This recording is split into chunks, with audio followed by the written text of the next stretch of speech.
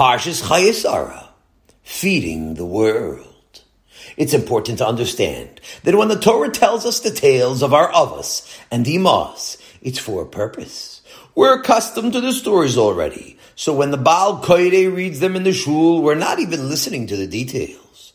To us, they seem to be just part of the narrative, but that's a big mistake. The stories are the most important part of the Torah.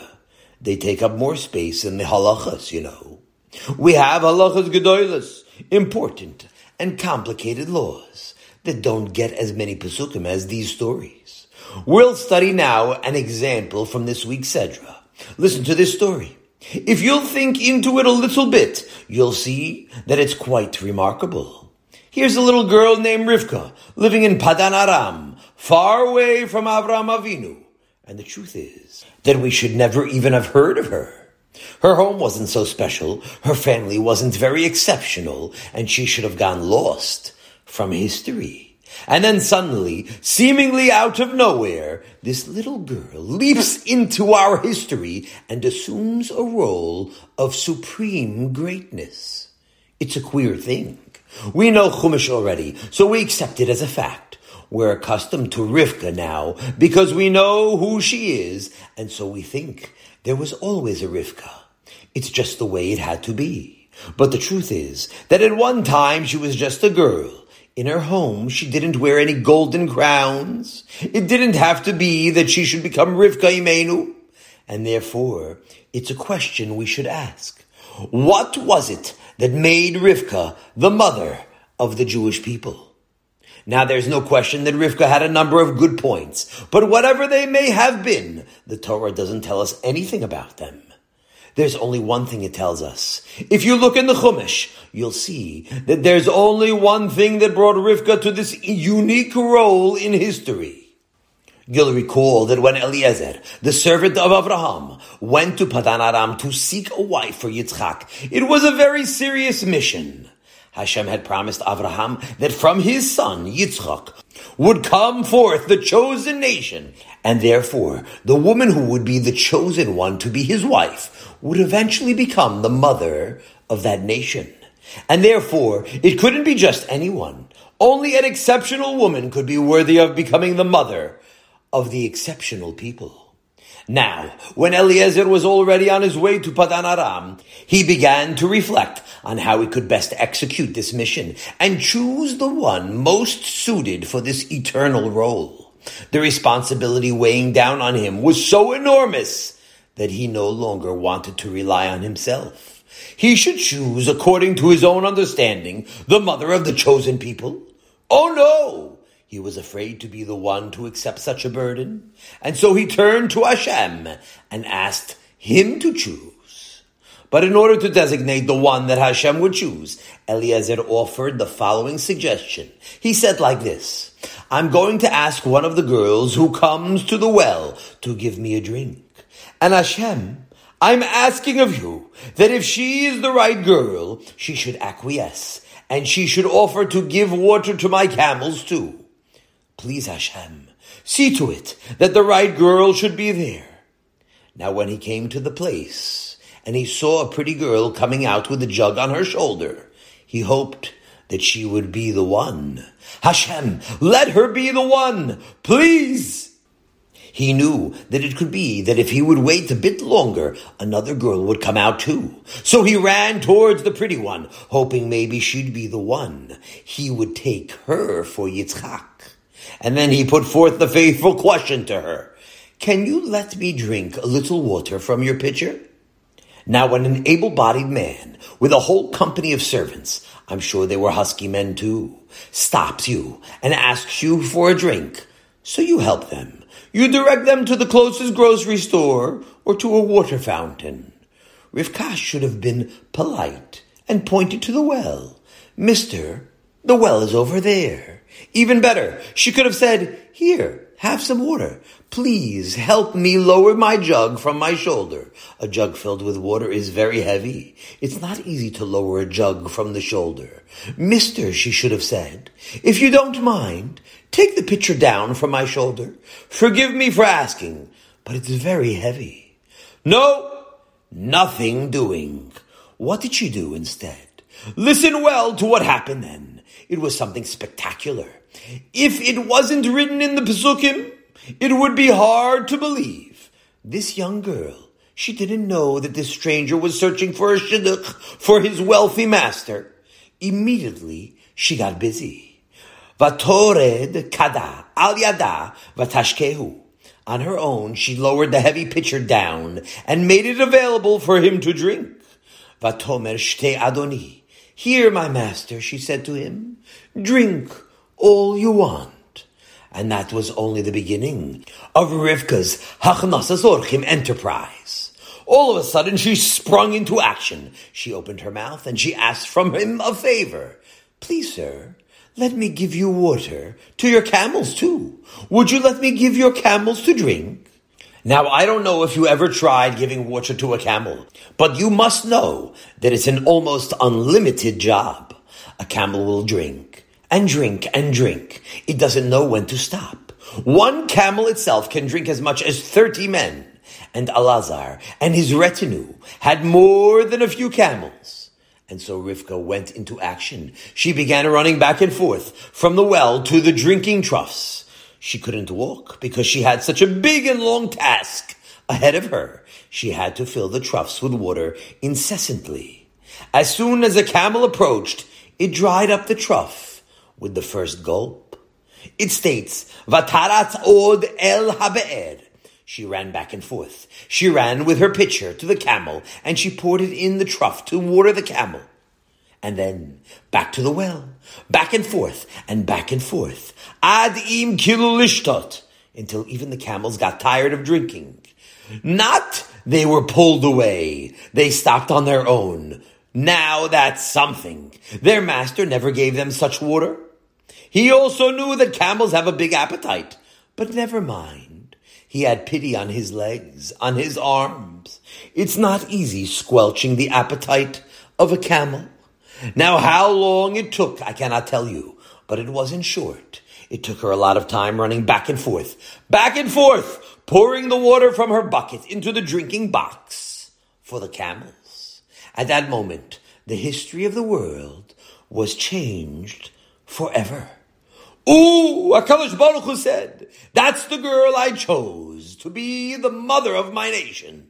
This little girl who wants to do kindliness to wayfarers, she's the one I want to be the mother of the Jewish people. Now that's all the Torah tells us about Rivka. We don't know anything else about her. Later, when Rivka was in Yitzchak's house, she developed. We understand, of course, that she became greater and greater in the house of the Avos. Yitzchak was a great Rebbe, not to mention the whole environment, Avraham Avinu, and so on. But she was chosen to begin this unique career, the supreme career of being Rivka Ibeinu, only because of this one episode that the Torah tells us about. Now the question is, where did Rivka learn such a thing? To be so meshuggah for giving other people to drink? Sir, she said, can I have the pleasure of giving your camels to drink too? Where did she learn such business? One thing is for sure, it wasn't from her immediate family that Rivka learned these things. You remember when her brother Lavan saw her coming back home? He became very excited, but it wasn't because there was a wayfarer in town.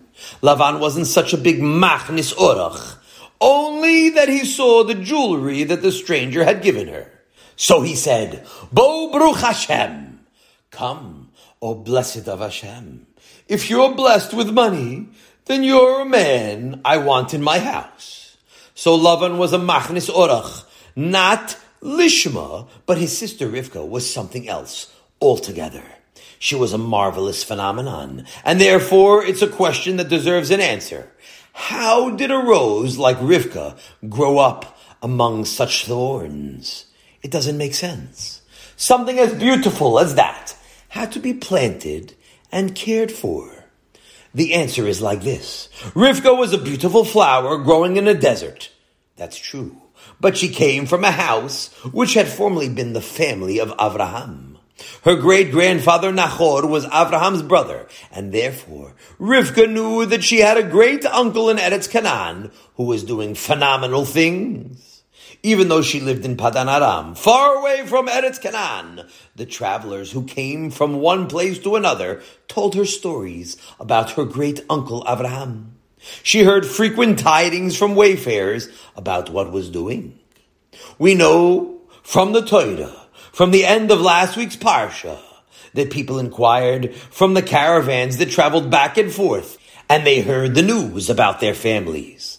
We see in the Pesukim how Avraham received the news that children were born to his relatives. It says there that even he heard the news that Rivka was born, and so the families knew about each other. Now, what did Rivka hear? One of the things she heard most often about was Avraham's exceptional hospitality. It was something so marvelous, so out of the ordinary, that it became the talk of the town. Everybody knew that Avraham made it one of his fundamentals in life to feed people. People spoke about how he went all out in his efforts to attract people to eat in his tent, how he ran and he begged people to patronize him. They told about how he would fall on his face and entreat wayfarers to partake of his hospitality.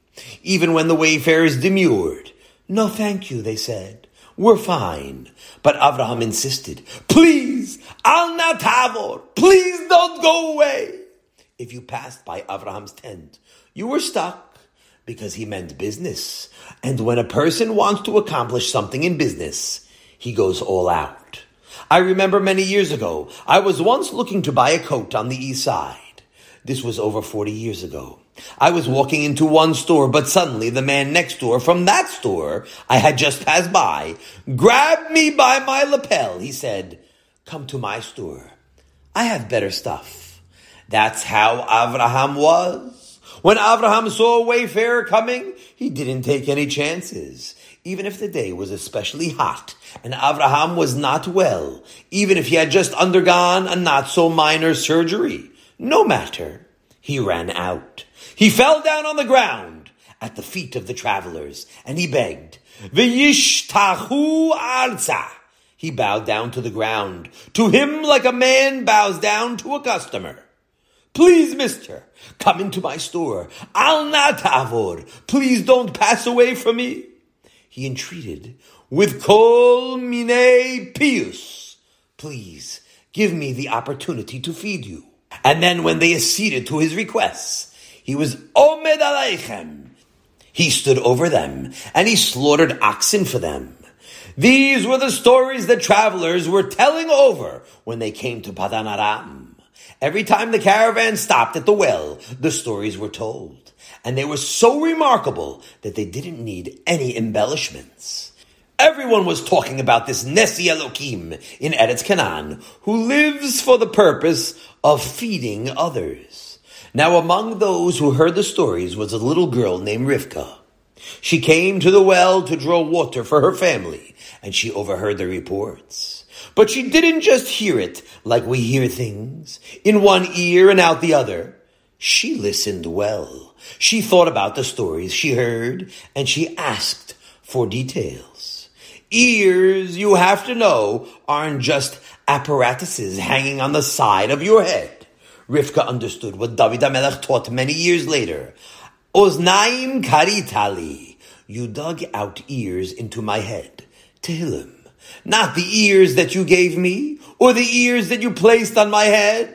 No, the dug out ears that are tunnels that lead into my brain. The stories Rivka heard about Avraham's desire to feed others went into her mind, and there began to burn within her a fire to do the same. She listened and studied the Maisim of Avraham, and slowly but surely, it made her into a new person altogether. Now, to describe all of the things that Avraham did, and all of what Rivka heard and understood, I couldn't do that. I don't know. We can surmise about the details, but no matter what, we'll never understand these great personalities completely. And yet, there's one thing we surely have to understand. Why was Avraham so anxious, so eager to have visitors come? Avraham had a very big head, and he had tremendous things he could have done with his time. Why did such a great man spend so much time, so much of his valuable time, feeding people? And the answer is that Abraham saw that this is what Hashem is busy within this world. He's feeding us. And if it's something that Hashem spends his time doing, said Abraham, then that's what I want to do too. Now I'll explain that. In Masechta Avodah Zarah, at the beginning, the Gemara tells us a very big secret. It reveals to us what HaKadosh Baruch Hu is doing all day.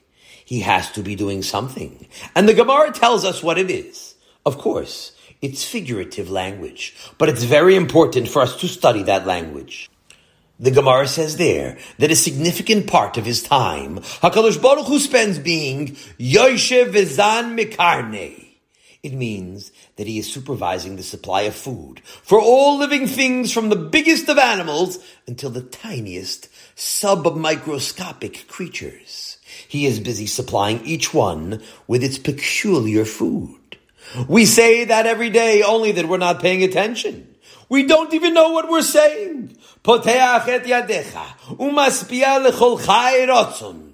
You open your hand and you satiate all the living. Now HaKadosh Baruch Hu doesn't have a hand. Yadecha, your hand, means your power of giving. Poseach, how does Hashem reveal his strength? What does he do with his power of giving? Maspia lechol chai rotzon. He sets into motion complicated processes in order to satiate all living things with what they need. Poseach es yadecha means that the most conspicuous of all demonstrations of Hashem's power that we see in this world is that he made this world into one big restaurant. Wherever you look, you'll see food being created by an endless succession of miracles. It's a stupendous process that never ends. Food is reproducing on its own all the time. You know, it's a big question. Why shouldn't food be in static supply like fuel? People should have to mine for food the way they mine for diamonds or iron or coal. But HaKadosh Baruch Hu made a miracle. He's still making it. That food procreates. Now let that sink in. Food procreates. Imagine if a can of beans on the grocer's shelf could be matched up with another can of beans and have offspring. It would be a benevolent surprise to that grocer. His shelves would never become empty. But the truth is that it's no more surprising than what actually takes place all the time. Apples are making more apples, and wheat is making more wheat. Peaches and barley and potatoes and tomatoes are reproducing by means of Nisei Nisim. Only that we are accustomed to it. We're deadened to it by habit. We've become so accustomed to witnessing the hand of Hashem feeding the entire world that we never even think about it. But Abraham thought about it. He looked around at the world all around him, and he saw that the world was a food world. Rabbeinu Sadia Gaon says that. He says that the entire world operates just to produce food. It's a remarkable statement of an Adam Gadol, and it's the key to how we're expected to look at the world around us. Whatever you see in this world is for the purpose of supplying food to Hashem's creations. The sun shines. That's food.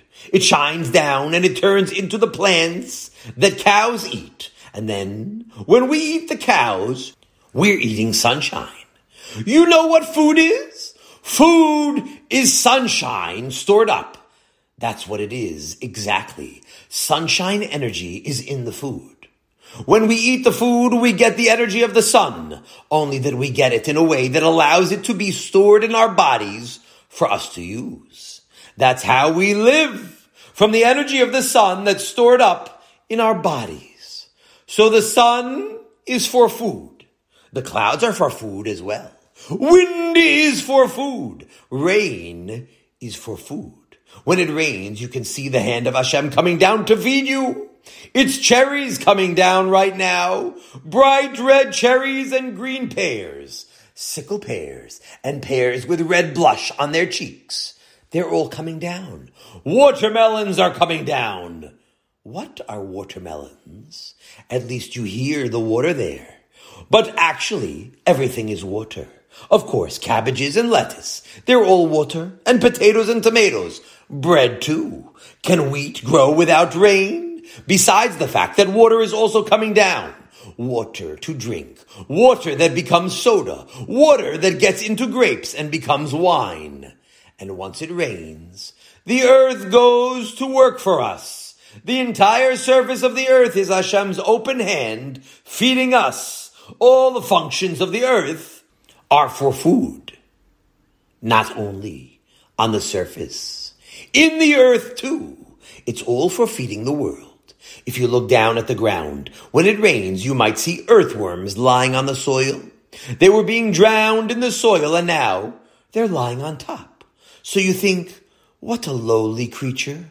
Oh no! The earthworms are also part of the great hand of Hashem that is supplying us with food.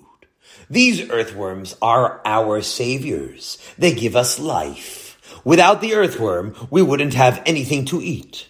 They are constantly boring through the earth, swallowing the earth and excreting it. They're aerating it and fertilizing it.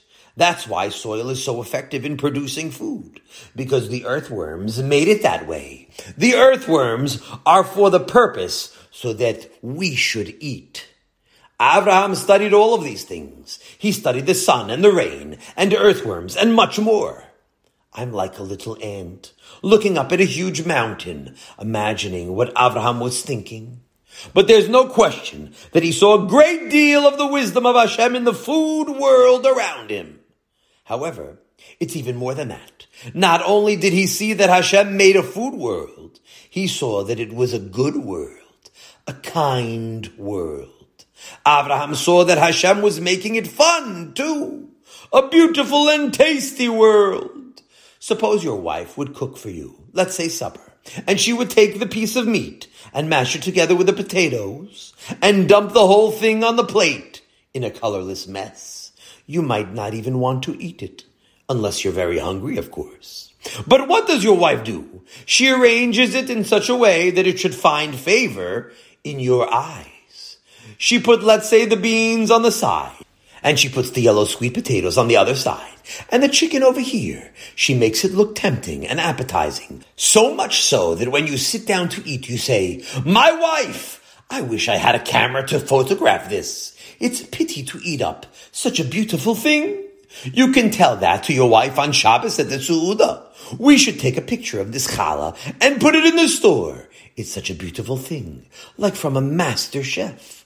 Only that HaKadosh Baruch Hu is a better master chef, and he provides us with such beautiful things that they are actually works of art. What do people do when they want to adorn their sukkahs? They hang up artificial grapes, artificial apples. They hang from the schach. Some people hang up real fruit too. Why? Because they are works of art. And not only is it beautiful, but it's tasty too. HaKadosh Baruch Hu could have fed you food without any taste at all. And you would have to thank him for it as well, because it sustains life efficiently. But what does he do? He gives you all types of tastes. Beans and barley and mushrooms, herring and peanuts, raisins and corn and apples. It's a pleasure to sink your teeth into an apple. And not all apples have the same taste. He gives us Concord apples and wine sap apples and red delicious apples and Granny Smiths. All kinds of apples that he's giving to us. There are thousands and thousands of different tastes that he has made for us. And in addition to taste, he gives them a fragrance. Even the odor of the apple, the odor of the fruit is a pleasure. And then he wraps them in beautiful wrappers. Waxed, waterproof wrappers that protect the fruit from spoiling, even without the refrigerator. And when it comes time to eat, you can eat the wrapper too. Now this immense concept that HaKadosh Baruch Hu is busy with the task of supplying provender for all of life, and that he's doing it with kindness, is the most obvious sign of Hashem in creation. It's the all-encompassing thing that he's busy with. And once we recognize that, we begin to understand that it's something for us to emulate. Hashem wants that we should be like him. That's the great success of a man. And if he tells us that he made a food world and that he's busy all the time feeding his creations, then that's what he wants us to do as well. That's what Avraham said. I've studied this world, and I see that HaKadosh Baruch Hu spends his time feeding the world, and therefore, I'm going to do the same. Avraham decided, Mahu Afata, I'll walk in the ways of Hashem. Why is Hashem showing it to us? Because he wants us to emulate him. He wants us to walk in his ways. And so Avraham got busy teaching the world that the world we're living in is a world of Hachnasas Orchim. He did everything he could to demonstrate that because he understood that this is the purpose of life. V'halachta b'drochav, to emulate HaKadosh Baruch Hu. That means you're living successfully. Avraham looked at the trees and he thought about what he was seeing. Not like we look at the trees, like lumps of clay, not thinking at all. Avraham thought, why is it that the tree has branches spreading out on all sides and the trunk is in the middle? So he saw a person come and sit down under the tree and lean with his back against the trunk. Now he's resting comfortably, and on all sides there was shade. Look at that, Avraham said. The tree is a hotel. HaKadosh Baruch Hu wants us to entertain the travelers and make them happy and comfortable. He's making us comfortable in this world with the trees. That's why a man resting in the shade looks up and sees dates hanging down off the tree. So he stretches out his hand and he pulls off some dates. He's sitting under the tree with his back against the trunk, eating the dates and enjoying the cool shade. And in the winter, when you want to rest under the tree, the leaves have all fallen down, and now the sun is pouring through the big spaces between the branches to warm you up. It's Hachnasas Orchim. Oh, Avraham said, I understand that's what Hashem wants us to learn. He's teaching us something here. We are just wayfarers passing through this world, and HaKadosh Baruch Hu is our host, who is regaling us with all good things. He's constantly giving us everything we need to make our stay here pleasant. And because men are created in order to walk in the footsteps of HaKadosh Baruch Hu, Avraham got busy doing the same. I'm going to spend my life demonstrating, said Avraham, that I have learned that lesson. Now, when Rivka heard these stories about her great uncle in Eretz Canaan, she became very much inspired. She was still a very young girl, but there was kindled in her mind an enthusiasm to walk in the footsteps of Avraham Avinu. She fell in love with this ideal that Avraham Avinu was practicing and teaching of bestowing kindness upon other people in order to emulate Hashem. And like Avraham, she tried as much as she could to dedicate herself to this ideal of imitating HaKadosh Baruch Hu's hospitality in this world. Now, when a person wants to serve HaKadosh Baruch Hu, when a person sincerely wants to become great in the eyes of Hashem, so Hashem gives him opportunities. And that's what happened to Rivka. On this day that Eliezer arrived at the well in Nachor, she was asking Hashem, please Hashem, I don't want this day to go lost. Please give me the opportunity to do something today that I should be able to walk in the footsteps of my great relative, Avraham. And so she said to her parents, maybe I could draw some water this morning for you, for the family.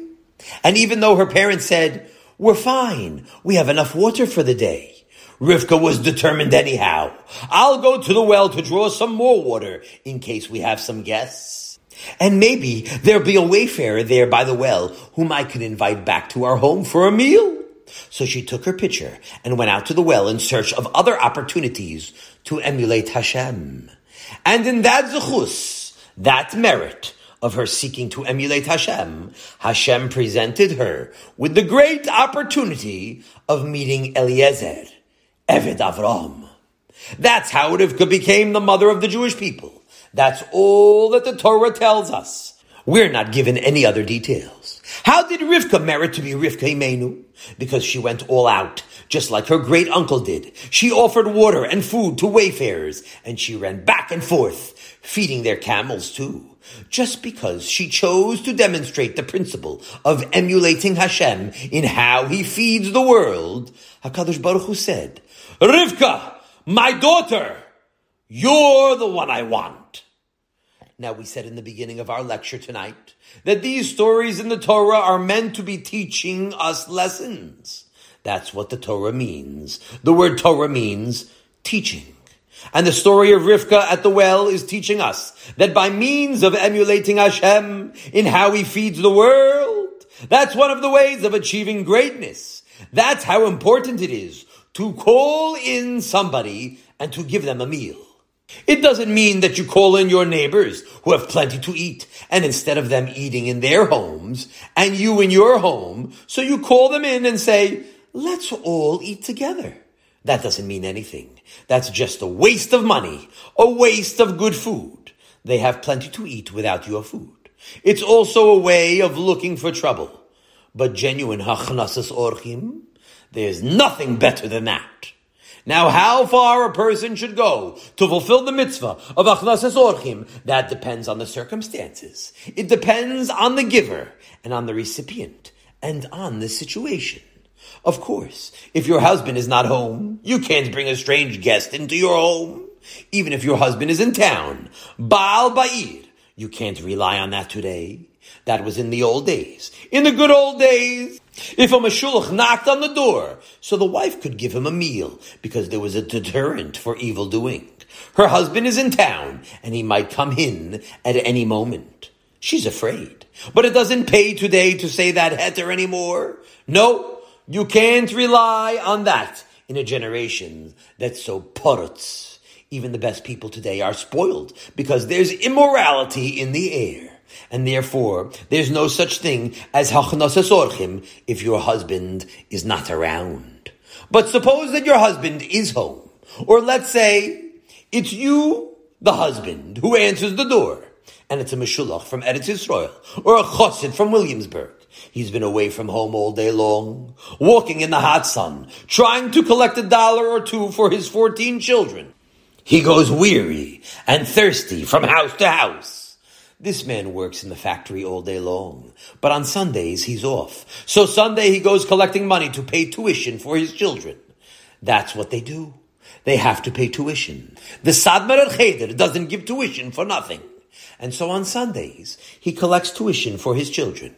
Now let's say you're nice enough to give him $5. Very good. But it's not enough. Don't let that opportunity pass by. Invite him in for a hot meal. Now most likely he'll take a look at you and he'll think twice before he eats in your house. Even a milchig meal, he'd be afraid to eat in your house. He's afraid that your milk is not cholav Yisrael. But at least a glass of water you could offer him. If you can finagle him to take a glass of water from your kitchen, a cup of kosher water, so you can consider your day a successful one. Now, if you have any sense, you'll always have handy J&J or one of the other kosher milks. The truth is that there's no reason why people shouldn't buy Jewish milk for themselves and their families too. It's a very good idea. It's available and it doesn't cost too much either. So think it over. Why not buy Jewish milk? It's a big thing if you institute Jewish milk in your home. Even if you came here tonight just to hear that, and you'd stop relying on tirutzim, on leniencies, it was worth the trip. Start with Jewish milk in your home. Then when a Williamsburger or an Eretz Yisrael Dik Jew comes in, at least you can offer him a cup of milk. He might insist on a Dixie cup. You don't have to toivel or kasher up a Dixie cup. So you have a Dixie cup ready. Now once you roped him in, he's stuck. Tell him you'd like him to eat something. You can offer him a glatt kosher apple. Now he might be in a rush. He has tuition to pay, but don't let him escape. Maybe you want an apple to take along with you. If you can deceive such a man, if you can trick him into taking an apple from you, then you have lived for a purpose that day. Just like Hashem is giving apples to the world, you're doing the same.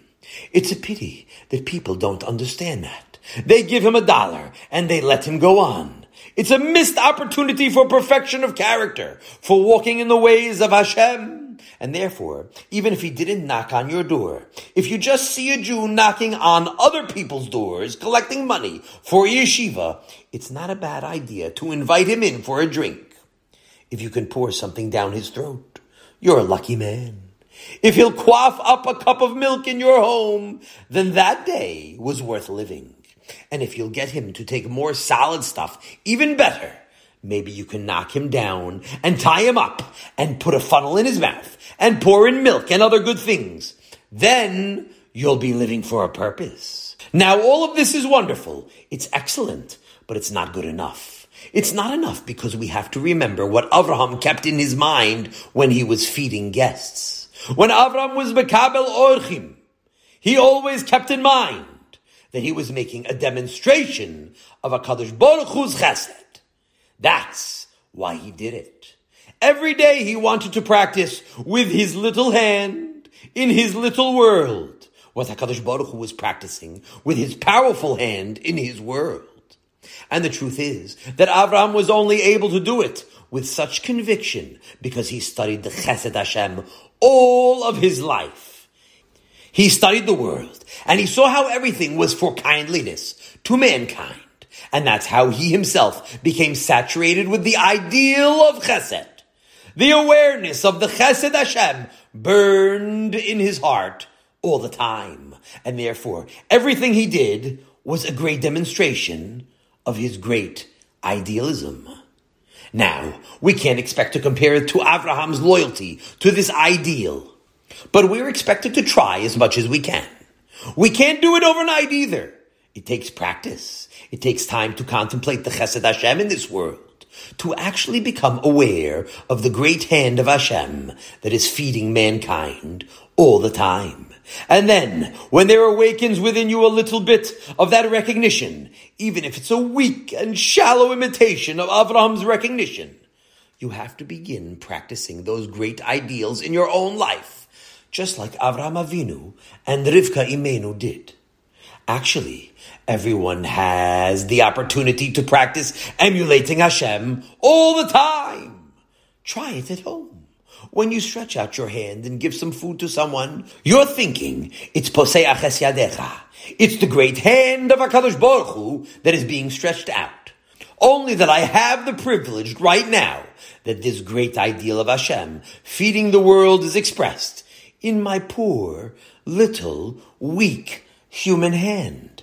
It's important to keep this in mind when you're giving the food to your guest or you're handing the glass of milk to the Meshulach. You should think that. You should think, I am doing the shlichus of HaKadosh Baruch Hu. My hand is his hand, and I am emulating this great function which HaKadosh Baruch Hu practices to the world. One of the most outstanding things in all of creation. Now, some people are very busy with their own families. They can't be busy with guests, with strangers all the time. So you have to weigh one thing against the other. If you have to go to work, so your job is hachnasas orchim to your wife and to your children. You have to pay rent for them. But even if you have no wayfarer, when you hand a glass of milk to your child, think the same thought. I am doing this not because of a thoughtless reaction to an instinct of feeding my offspring. I am doing it because my hand is the hand of HaKadosh Baruch Hu. In case you're a bachelor and you live alone, so when you bring the piece of food to your own lips, think that you are emulating Hashem by feeding yourself. And that's not an exaggerated attitude, because when Hillel was leaving the Beis HaMedrash in the morning, they asked him, "Where are you going?" So he said, "Ligmol chesed im achsanya." I'm going to do kindliness with this poor inn where I'm staying. Vayikra Rabba behar. He means he's going to eat breakfast. And so eating breakfast is also a gemilus chasadim.